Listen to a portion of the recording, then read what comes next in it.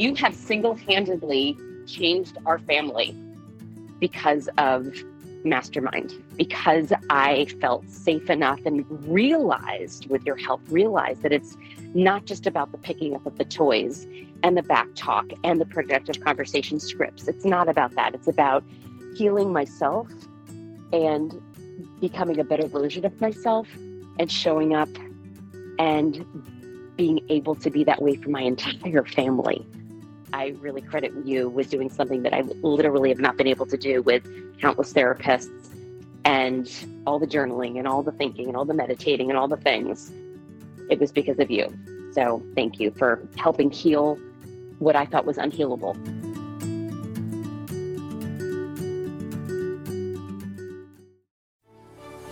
My name is Randy Rubenstein, and welcome to the Mastermind Parenting Podcast. At Mastermind Parenting, we're on a mission to support strong-willed kids and the families that love them. You're listening to the Mastermind Parenting Podcast with Randy Rubenstein, and welcome to this week's episode. Well, hi guys, I have something very special for you. I am starting a new segment called The Pediatrician's Perspective, where I sit down with Dr. Sarah Miller. She is the doctor that I'm writing the book with, the current book that I've been sort of talking about here and there. And Sarah and I just thought it would be a good idea to bring what we talk about in private to the podcast airwaves and just share our conversation with you. It was totally unscripted. I had a topic that I knew I wanted to talk about with her, and I just saved it. I said to her, I know you like a heads up on things because she's wired very differently than me. That's why we make a good team writing this book. I'm big picture. She's more of a detail person. She's a scientist, right? I was like, yeah, of course you became a doctor. You're a scientist. So she's super detail oriented. She's very type A, where I'm not. And so I said, so this is going to be our topic today, because I think it can be a juicy one. And we're just going to talk. We're just going to have one of our normal conversations and let the listeners be a fly on the wall of that conversation.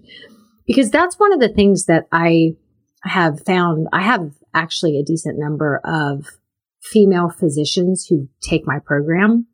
And so I've really gotten to know a lot of female doctors over the last, probably 5 years. And they are some of my favorite clients, because female doctors, they don't mess around. Like they take a lot of action. They don't have time. They don't have time to mess around. They're tough. They're super coachable. You can level with them.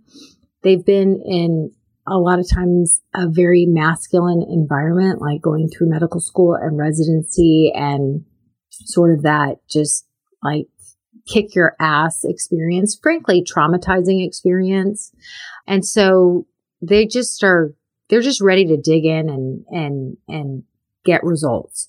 So I love female physicians. And what I've noticed is that when we're talking and we're really talking, like, I hear a whole different side of things. Like whenever I've gone into a doctor's office as a patient, they're wearing their professional hat, and there's just, I always feel like I'm like, I wonder what they really think. I wonder if they would really level with me. And so that's really my goal here, is like, I want to bring a conversation to you guys and let you know, like, what this particular doctor is really thinking and what she's talking about with her colleagues and what her opinion on, different labels and diagnoses. And I don't know, I just felt like it would be a good chance to sort of see what maybe not your doctor, but a doctor is really thinking. And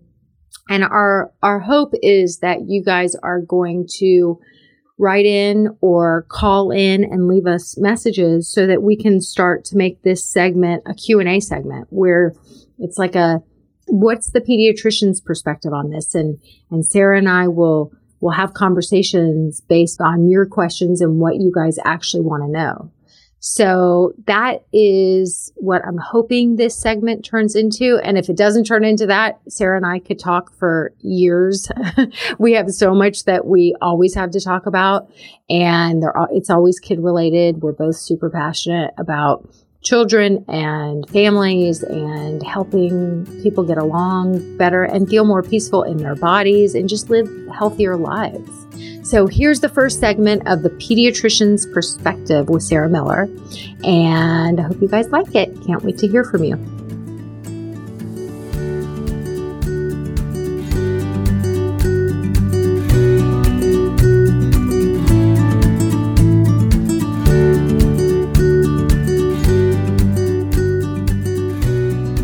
Okay, so let's talk about labels. All right. I want to get the lowdown.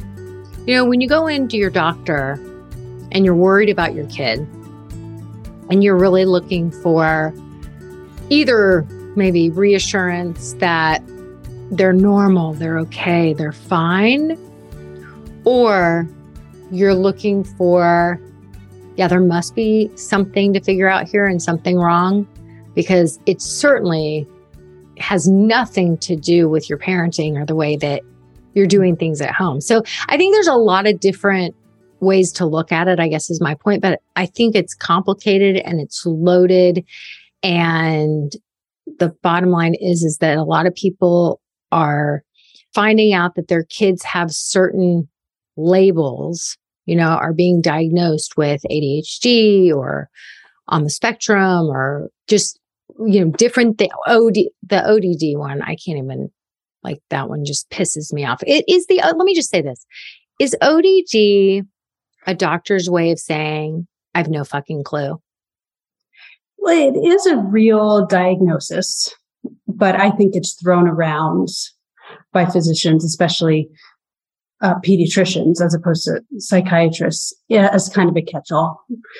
I think you're right. Parents come in to the office with concerns and are looking for a label. They think that's the answer to solving the problem is getting the label, because then they have a name for it. But then what do you do with that? That's not an answer to anything. It's just a label. So I think the parents want one, and then the physicians feel like they're helping if they give a label. Mm-hmm. That visit has been productive in some way. And so ODD will be thrown out as kind of a catch-all, or ADHD or anxiety or autism spectrum. Some of those other ones aren't thrown out quite as readily, but I do think ODD can be. And in some ways, and there's different, I think, motivations for wanting those labels, consciously and subconsciously by the families. But I think the root of a lot of that is they don't know what to do or where to turn. And so they just seek out a label to start. It also might be when people are like, I have tried everything. I can't, just to compare to something for adults. I know I should work out and I know I should do all these things, and I just can't motivate myself. And then all of a sudden somebody's like, oh my gosh, I have the answer. Intermittent fasting. Or I have the answer. Just, take this supplement and or take this pre-workout thing and it'll give you the kick. And I think it's like, I'm susceptible to doing that. I'm starting to go through menopause, and I just got turned on to this lady who's talking about all of the benefits of fasting and all the different things. And now all of a sudden I'm going down the rabbit hole, learning all about, and then she starts talking about all these supplements and getting hydrogen water. And I'm about to order all of it. Right. So I just want to call myself out that I also love a quick fix. And so I think it sounds crazy to think that somebody kind of hunting for a label might be a quick fix. And I think sometimes it is, because it's okay, if I have this label, then I'll be able to find out what you do exactly once your child has this label to solve the problem, to help them be better. So I think it's loaded and I think it's complicated. And I'm not anti-labels. I frankly think that anytime my kids have received a label or I've received sort of a label, I do feel like it helps me to arm myself with knowledge about the thing.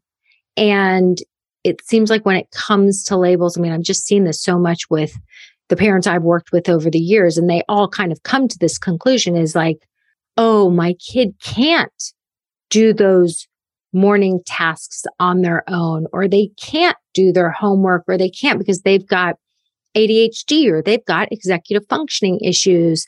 And so they sort of like don't hold them accountable and help them build the skills because it's like now they have this label and it's like a reason why they're not capable of doing it. And then the child doesn't learn those skills. Mm-hmm. Agree. A label shouldn't be an excuse to not still expect more from your child. Because I think the labels, I agree, more knowledge, the better, more understanding of your child, the better, arming yourself with knowledge. I'm not anti-label either, but it is just what you do with that label and thinking of it not even as a label, like doesn't define the child, but it can help you see what their strengths and weaknesses are. So then you work on their weaknesses, build them, you encourage their strengths. Maybe someone with ADHD has trouble transitioning, but they have incredible focus and there's certain interests. And so you can use it as a skill building tool in your set of tools for your child, but not as a label. And then that's where it ends, or that's where instead of a label closing doors, it could open up more opportunities for you to help your child. Yeah, I agree with that. I would say, and I kind of would like to kind of zero in on what that looks like in real life, because I think so many people who maybe they have gotten the label, and you've even said this to me, like where we sort of fall short in the current system. You go to the doctor and then you come out maybe and your child has received some form of a diagnosis or some form of, now they've been labeled in some way, which is meant to arm you with knowledge on how to help them. And then what happened? Like, what's next? You got the label, you got the diagnosis, and now what? Right. And many times there's not a now what, and that's where it falls short, which is why I don't like to start with the label, because then sometimes that's the end of the conversation. And when parents first come into my office with concerns, I talk more about that child, what the concerns are, what they're worried about, and start with offering resources. And maybe a diagnosis gets placed down the road, or we put some referrals in place so that some evaluations could take place down the road. But that's not step one. That's not most of the time what's going to lead to change and success. The label is very secondary. And I like taking the priority off of that for parents. Yeah. Yeah. I see it in a lot of these strong-willed, like the public strong-willed kids groups on Facebook, where a lot of people are talking about, well, my kid has this, this, and this, and, they're on this kind of medication and they've got an IEP at school, but they're pulling their hair out, all the time after school. And there's a lot of tension. There's a lot of friction in the household. And what happens to the child and any of us who've ever gone down the medication route, like what happens to the child after they've been medicated all day when you receive them home? Like not very many people are talking about how ugly that can look and how stressful it can be. Absolutely. And exactly, if a child is medicated, those aren't 24/7 medications. And so there are big chunks of the day when they're unmedicated.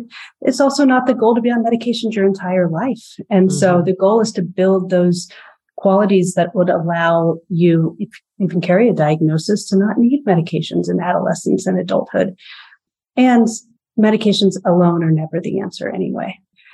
I don't think that's being talked about. I think Right. medication being, if you choose to go the medication route, like looking at it from a viewpoint of this is a bridge to what we want to do. And this was explained to me. I remember I had so much like just shame about when one of my children, my oldest child, when I was taking him to all these professionals, and then he was diagnosed with ADHD with a side of anxiety, whatever that means. And, it was like inattentive ADHD, blah, blah, blah, because he wasn't hyper at all. And so I put him on the medication, and in my gut, I felt like I was looking for solutions. And because all these, professionals that were way smarter than me were saying, this is what you do for this diagnosis. So I trusted that. And I also knew inside that this was not a long-term solution. Like there were some pros on the medication, but there were also a lot of cons. I felt like it was a constant management. I had trouble getting him to eat. And I remember talking with Dr. Bailey from Conscious Discipline. I went to one of her conferences way back when, and I went up and I told her, and I said, I really struggle with this. And she looked at me and she said, medication can be a bridge. It can be a bridge. It's like almost like if you want to imagine you've got a child on the bench of life, and you just want to get them on the playing field because they're never going to learn the skills to become a better player unless they're actually on the field. And that metaphor helped me so much. And she said, and once you get them on the field, maybe the medication is going to get them off the bench and onto the field. Once they're on the field, well, then you got to make the most of the playing time on the field. And that's when you teach them all these amazing skills so that you can then wean them off of the medication and they have the skills to be able to work with the way they are wired and designed to, do the things they need to get done. And I was like, that's so helpful. I love that analogy. So helpful. I think it opens up the toolbox, like I said, to using different elements to help your child, including medicine as something that can be a part of that toolbox. I think in that way, it allows the child and the parents to get some wins, break out of a cycle they may be in, and then be able to start building up those skills. Yeah. But it's not the answer. And I think where we fall short is when we don't have a discussion about, the long-term game plan here. And parents, it's universally, without more resources, the medication, it doesn't work. And they have to try multiple things and go up on doses, and they feel even more lost than when they started. Right. It was like, okay, now we have to add a cocktail. Oh, most of my patients are on a cocktail. And I was like, at what point do we stop adding to the cocktail and start taking away?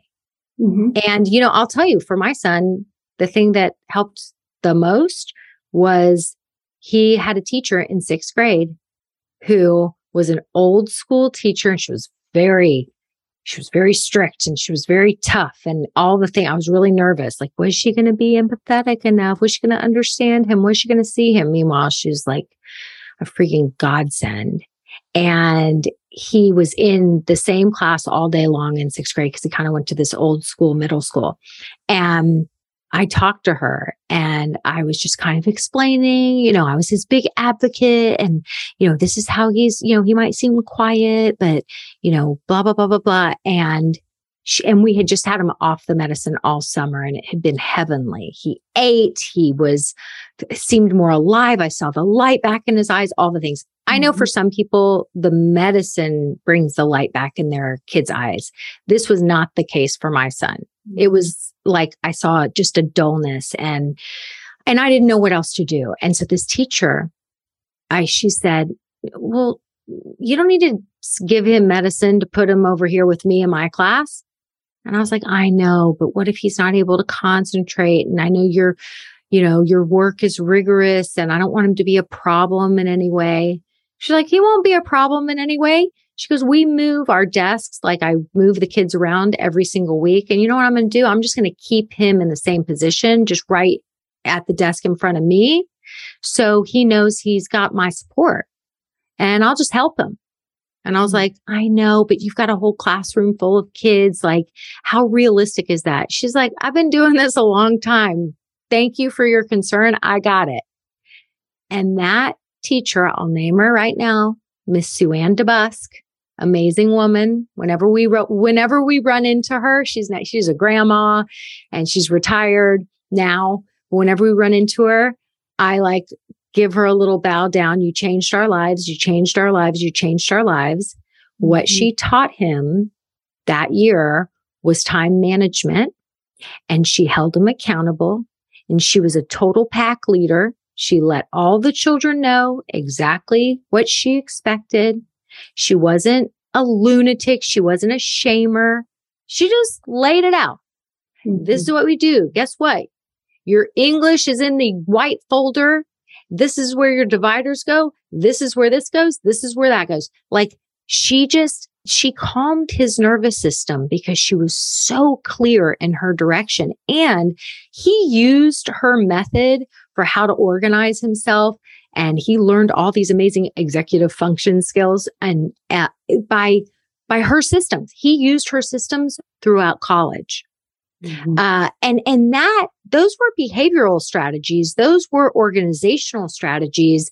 And I think he started 6th grade, and for 3 weeks, he was back on the medicine. And then after this conversation, I took him off and he didn't go back on that stimulant ever again. It's amazing when you have a teacher whose goal really is to skill build and not just nip a behavior in the bud. You know, like when the kid is being disruptive and I've experienced this too. And the parent feels all this pressure to, figure out what the consequence is going to be at school or at home, how we're going to stop this behavior, as opposed to understanding the root of it, skill building, and teaching them. When my son was in pre-K, he was hitting other kids. And, we were in a really special school as well with incredible teachers. And this particular teacher also, we will never forget. And I was a first-time mom. So of course I'm like humiliated. What do we do? What do I need to do? And she's like, no, he just doesn't know. She watched him. She figured out what was going on and said, he just doesn't know how to say hi. We just need to teach him how to say hello. And she gave him a few options, like you can wave or you can tap her on the shoulder or you can shake hands, and the behavior stopped. And I think in so many settings, instead of that, it would have been, you need to pick your child up, kick that, go to a new preschool. I mean, all to the extremes. I've heard it all. And one teacher whose goal was actual skill building could just change everything. See, it's like, whoa. It's kind of like, it's like, slow down.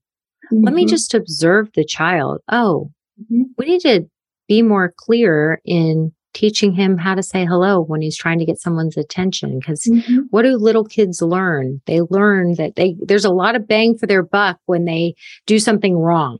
All of a sudden they get lots of attention. All eyes are on them. And even though we're thinking, well, they don't like that. And in some weird way, it's, think about it. Like, what's the worst feeling to us in the world? It's like when you feel invisible. We walk into a room. What do we all do when we're walking into a room that we're not sure about? A luncheon or even a party that you've been invited. You're immediately scanning the room for the people so you can go, and you don't have to just like walk all alone and feel sort of invisible. Mm-hmm. And so you're looking for a way to fit in. And I think that it's normal? And what if he just needed a little guidance on how to be seen and connect with another person, not in a negative way, but in a positive way? And what we know is kids 12 and under, they actually don't learn new skills through negative reinforcement. So when we're picking the kid up and slapping a consequence on them immediately before getting curious, getting to the root, and then doing what that amazing teacher did, which is, oh, he just needs to learn how to say hi. So here's what you can do, bud. You can tap them here. You can wave, whichever works for you. And then the person will see you, and then when they look at you, you can look at them back and you can just say, hi, how was your night? How was your day? How is your day going? Right?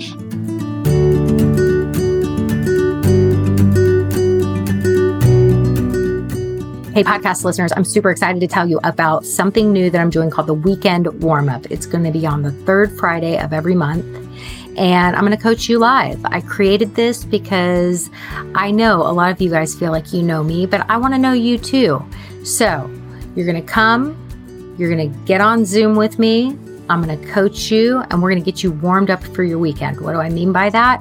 We're going to hunt, gather, parent our weekends together.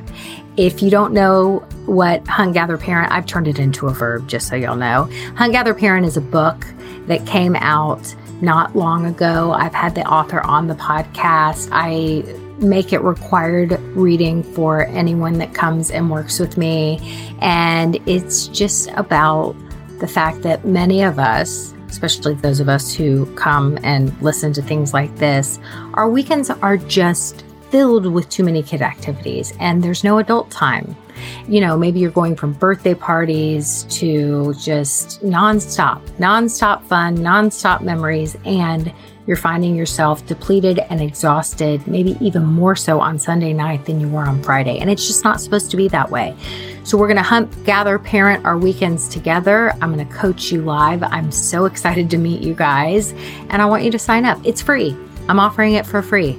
So just go to mastermindparenting.com/weekend, mastermindparenting.com/weekend. Sign up.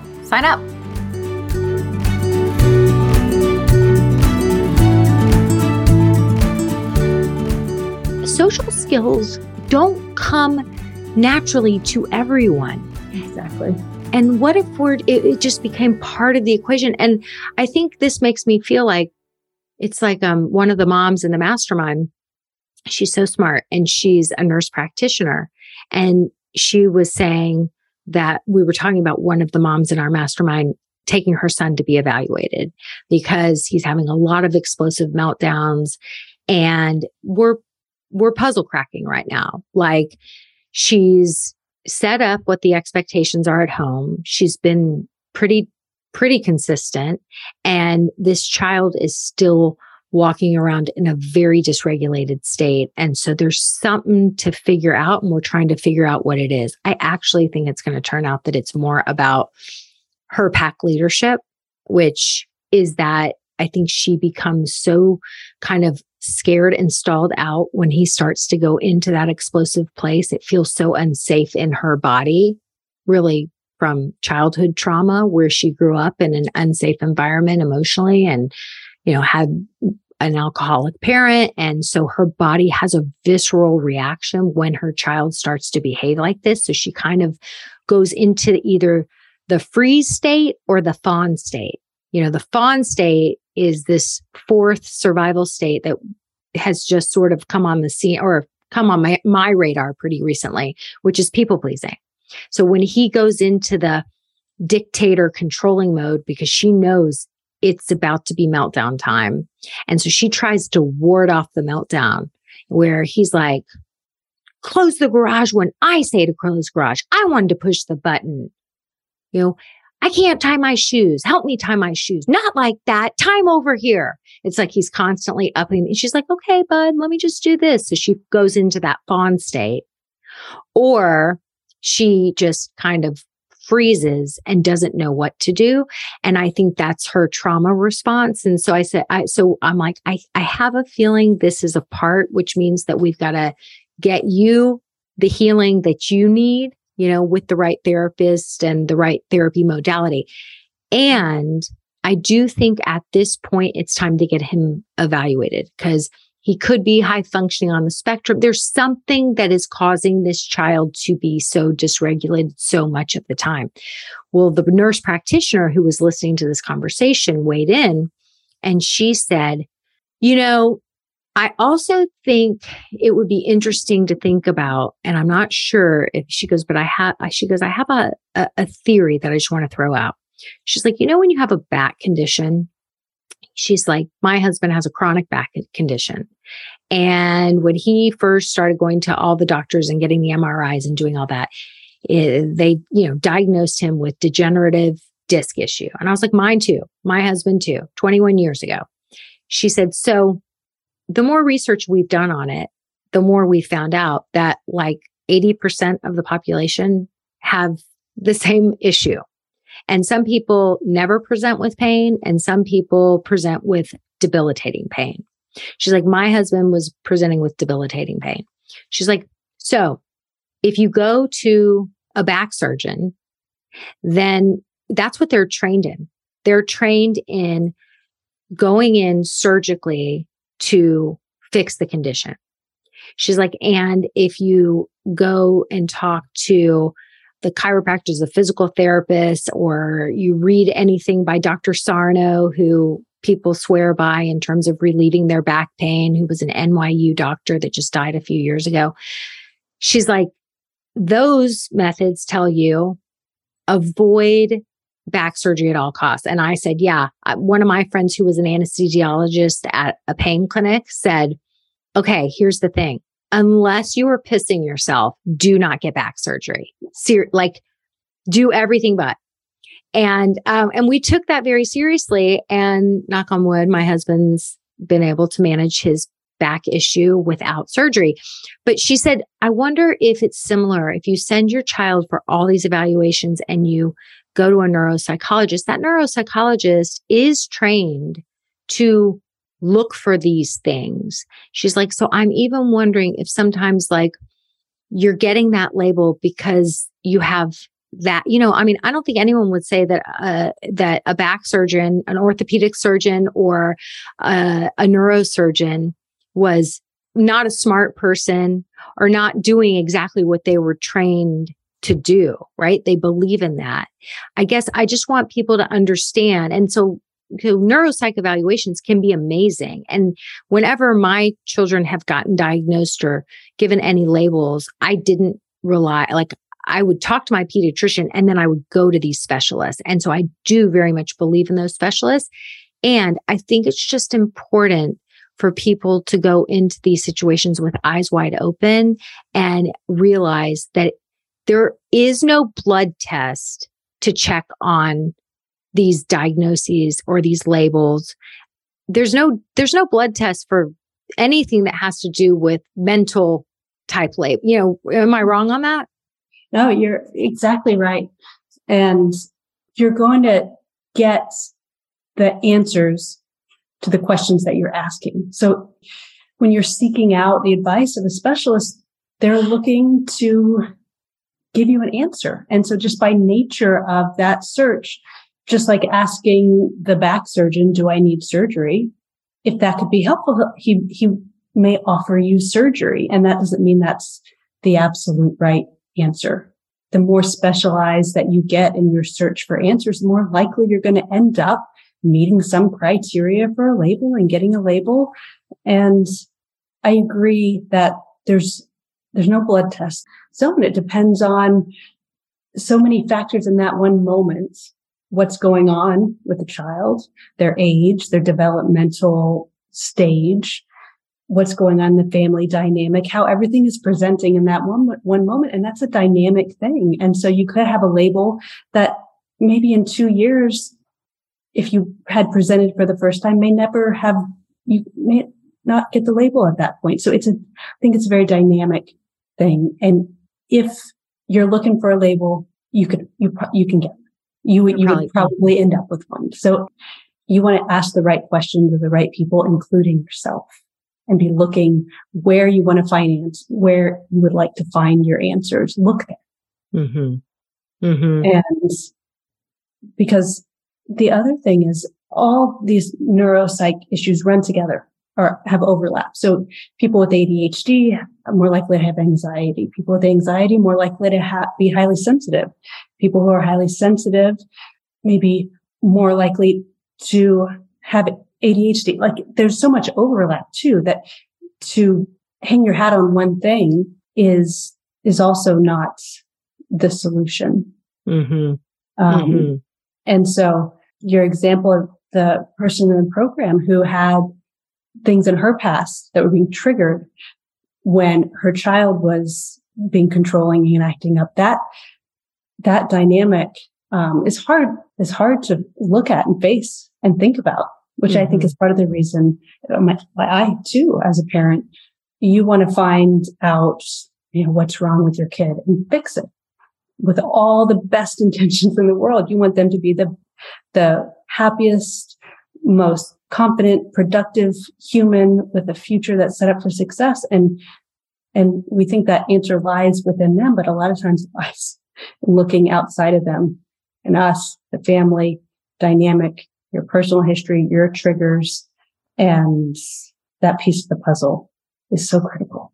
It's so critical. And it's, I guess that's the thing, is that I think doctors are put especially pediatricians are quite often in this kind of compromising position, because you've got the parent that comes in. The bottom line is they're worried about their kid. And so doctors want to help. And quite often it's like, they're not even trained to go down this sort of line of questioning. So what they do is they send them to the mental health professional to have their child evaluated. Like, oh, this isn't my area of expertise, so I'm going to send you to these people. But you're the pediatrician. And so you're the point of contact. You're who the parents trust. Like you're the top of the mountain.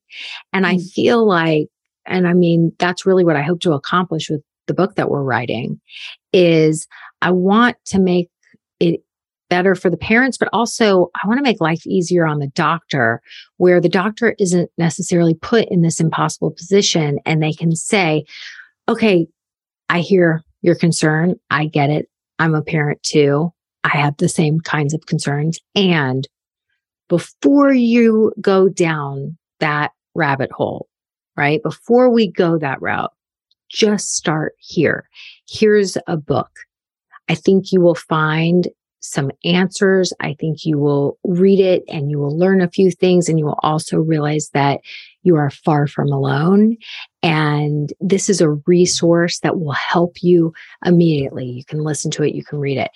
And that's really my goal, is whether somebody comes to the podcast or reads the book or does one of our free experiences like Coach Week. We have these Coach Weeks, right? Where I do these mini programs, and they realize, like, before I go, it's like me with the intermittent fasting lady. Like she was like talking about all these crazy supplements. I was like, okay, what's just one thing I can do? I think I'll order the hydrogen water. I could drink that. Like, I don't know about all of this. She's talking about hormones I've never even heard of. I don't know if I can do all these other things. It all sounds a little crazy. She makes these shakes. I don't know that I'm up for all that, but I can go on Amazon right now and order a 12-pack of hydrogen water and see if I like it and see if I notice any differences in my body. I'll just start with that baby step. And so I guess I like to interrupt sort of that sequence of the way it typically goes down, which is like, slow down, everyone. Let's reach out to these people and see what kind of shifts and changes we can do at home first. And we're taking the taboo out of talking about parenting and learning new tools and trying to understand your kid on a different level. That needs to just be the norm. That's just what you do when you're a healthy person and you're an informed person and you want your life to be the best and brightest possible and your kids' lives to be the best and brightest possible. Like, this is what you do. Responsible people do. Of course, you're going to be looking for the parenting resources that can help you and see what you can do at home. And so I'm just like, before we go down all of the neuropsych evaluations and spend thousands and thousands of dollars and so much time and so much energy, and then possibly get a label and everyone stops with the what's next, let's do the what's next first. Exactly. And then let's just interrupt the order of things. Mm-hmm. And even the earlier, the better, because many of my patients come in with, 2 and 3-year-olds with eating issues or sleeping issues or tantruming issues. And I see it, and I see the parenting dynamic in the room, and I see the frustrations of the parents. It all just kind of brews for a few years until kindergarten hits. And then there's suddenly some third parties involved, like teachers and comparison between kids. And then the parents realize, something might really be wrong here. And then they start going down the rabbit hole of, there's actually something wrong with my child, and what's diagnosis is going on here, and why isn't any of this working? But if we could start talking about these things early on and talking about parenting, just this scary term, parenting, and as it relates to the concerns that they have about how their kids are eating or sleeping, that maybe that we could look at ourselves a little bit and what our role is in that dynamic, to be able to talk about that with a parent in a non-threatening way, offer them a resource, would be really liberating for pediatricians, for the parents, and for the kids. Well, right. I mean, think about who was it? It was the child psychiatrist that told you what he told you about when you bring up parenting. Oh, it's the hardest part of his job. I mean, parents are not generally open to that at all. And he knows when a patient's coming in or the parent's coming in for a follow-up, and the first thing they say is, the medication's not working. And he knows what actually is not working is the parenting, but that it's just a brick wall there. There's no insight by the parent of what's going on, that what's going on could have something to do with parenting, and become so reliant on the medication or the label as the excuse for why things aren't any different. And it's very difficult as a physician to broach that. And if he does, then they don't come back as his patient. They go find somebody else. And so to have a resource as a pediatrician and a psychiatrist, or I'm not a psychiatrist, but for psychiatrists, they would love this resource as well. Not only so we could learn about it, have a comfort level in discussing it, and ways to approach this conversation gently with parents as early as possible, and then offer a book. I even just like having this book, and I have other parenting books just sitting on my desk, so patients and parents can just see, as simple as just seeing that there are ways to think about what's going on beyond the label. Just being open to the idea of talking about your parenting with somebody. So as the pediatrician understanding this, bringing it up, and then gently offering a resource, and then hopefully that eventually they also follow through. And it takes, in the patients who I have referred to Mastermind, I mean, it takes a good year of, at least at a minimum, even in the most open-minded person, about a year of bringing up concerns, gently introducing behavioral strategies, ideas, parenting philosophies, Masterminds, resources, until they're even open to looking into it. So it's a big subject, a big taboo subject. It really is. It's such a taboo subject. And I think, part of it, I think also, it's so interesting. It's like every human is affected by parenting. Even if you choose not to have kids, or you can't have kids, or whatever situation you're in there, you're someone's child. Somebody had sex and had you, right? Everyone at some point had parents that brought and you were born. You were actually born. That's part of being a human. So we're all affected by it. And yet it's this taboo subject. And when you go to learn about it, it's always like so clinical, or it's like not in the way that it's not like real people are actually doing it. There's this disconnect where, I mean, look, I've read 1,000,001 parenting books over the years. And my first book, which is my only book right now, but we're in the process of the second book, but The Parent Gap. You know what people told me what they loved the most about that book was that every single chapter was a story about a different issue that was going on.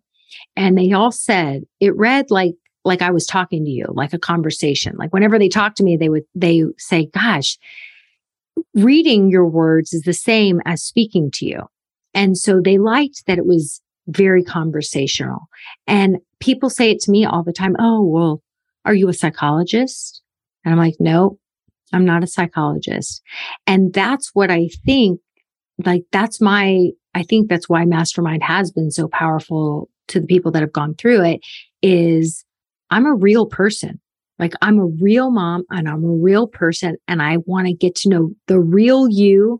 And it's just like what we're doing with that one Mastermind mom, where her son is so explosive. Like, I know her story. I know she had an alcoholic parent. I know she survived a lot of trauma in her childhood. Like, we have to bring this. Real people need to understand that parenting is a universal topic, and we're all allowed to talk about it, and we got to talk about it in real people language, and stop putting this umbrella of perfectionism above it, that we're all going to say things, like I've even been saying this lately to some of my masterminders who are going through those situations that get really explosive, because I really want to walk in their shoes, because that was not my, I was asking my husband, I was like, do we have amnesia? Do we have that explosiveness and we've just now forgotten? And he's like, no, that wasn't, for us, it was just an underlying kind of tension. We were just like always watching him, see if he was in a bad mood.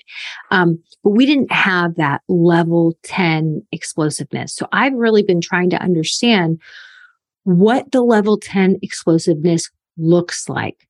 And I've been doing some role playing, right? Like, what would I say in that situation? How would I actually handle it?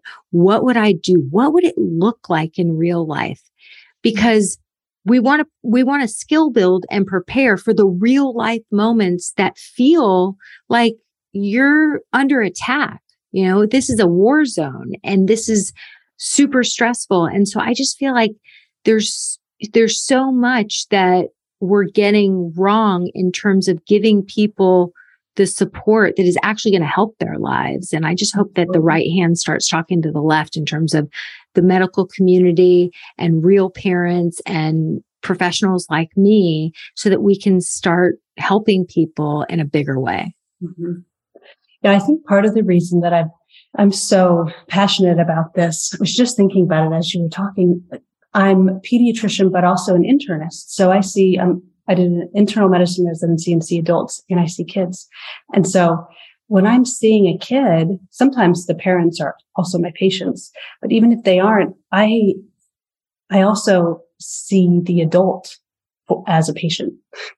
And so I naturally, when I'm assessing a kid, and thinking about the mom as a patient too, and as such an integral part of that child's diagnoses and presentation. I'm sure many pediatricians do the same, but in a pediatric residency, it's 100% kid centric. And I think my training and my experience parenting a highly sensitive child, all of that's come together for me to really look at the whole picture in such a different way than probably a more traditional pediatric setting. Well, what this conversation has, of course, it is longer than I originally said it was going to be, because we could keep talking about this forever. I know. That's why we're writing a book. And that's why we have to have we're going to start having an ongoing segment, the pediatrician's perspective, where I'm talking about these things with you. And hopefully people will leave us voicemails and write in. And we'll put a link to how you can leave us a voicemail with your questions in the show notes. Like, what are the things that you really wish you could say to your pediatrician or ask your pediatrician, and something stops you? This is the place to ask it. And Sarah's going to help us. I would love that. I would love if we ended up with a whole Q&A podcast. So fun. Yeah. So fun. Okay. So this is our first segment. There will be more to come. Thank you guys for listening and have a great week. Thanks, Sarah. Thank you. Thanks for listening today, guys. I hope you picked up some tips, tools, maybe some baby steps for creating more balance and boundaries in your life.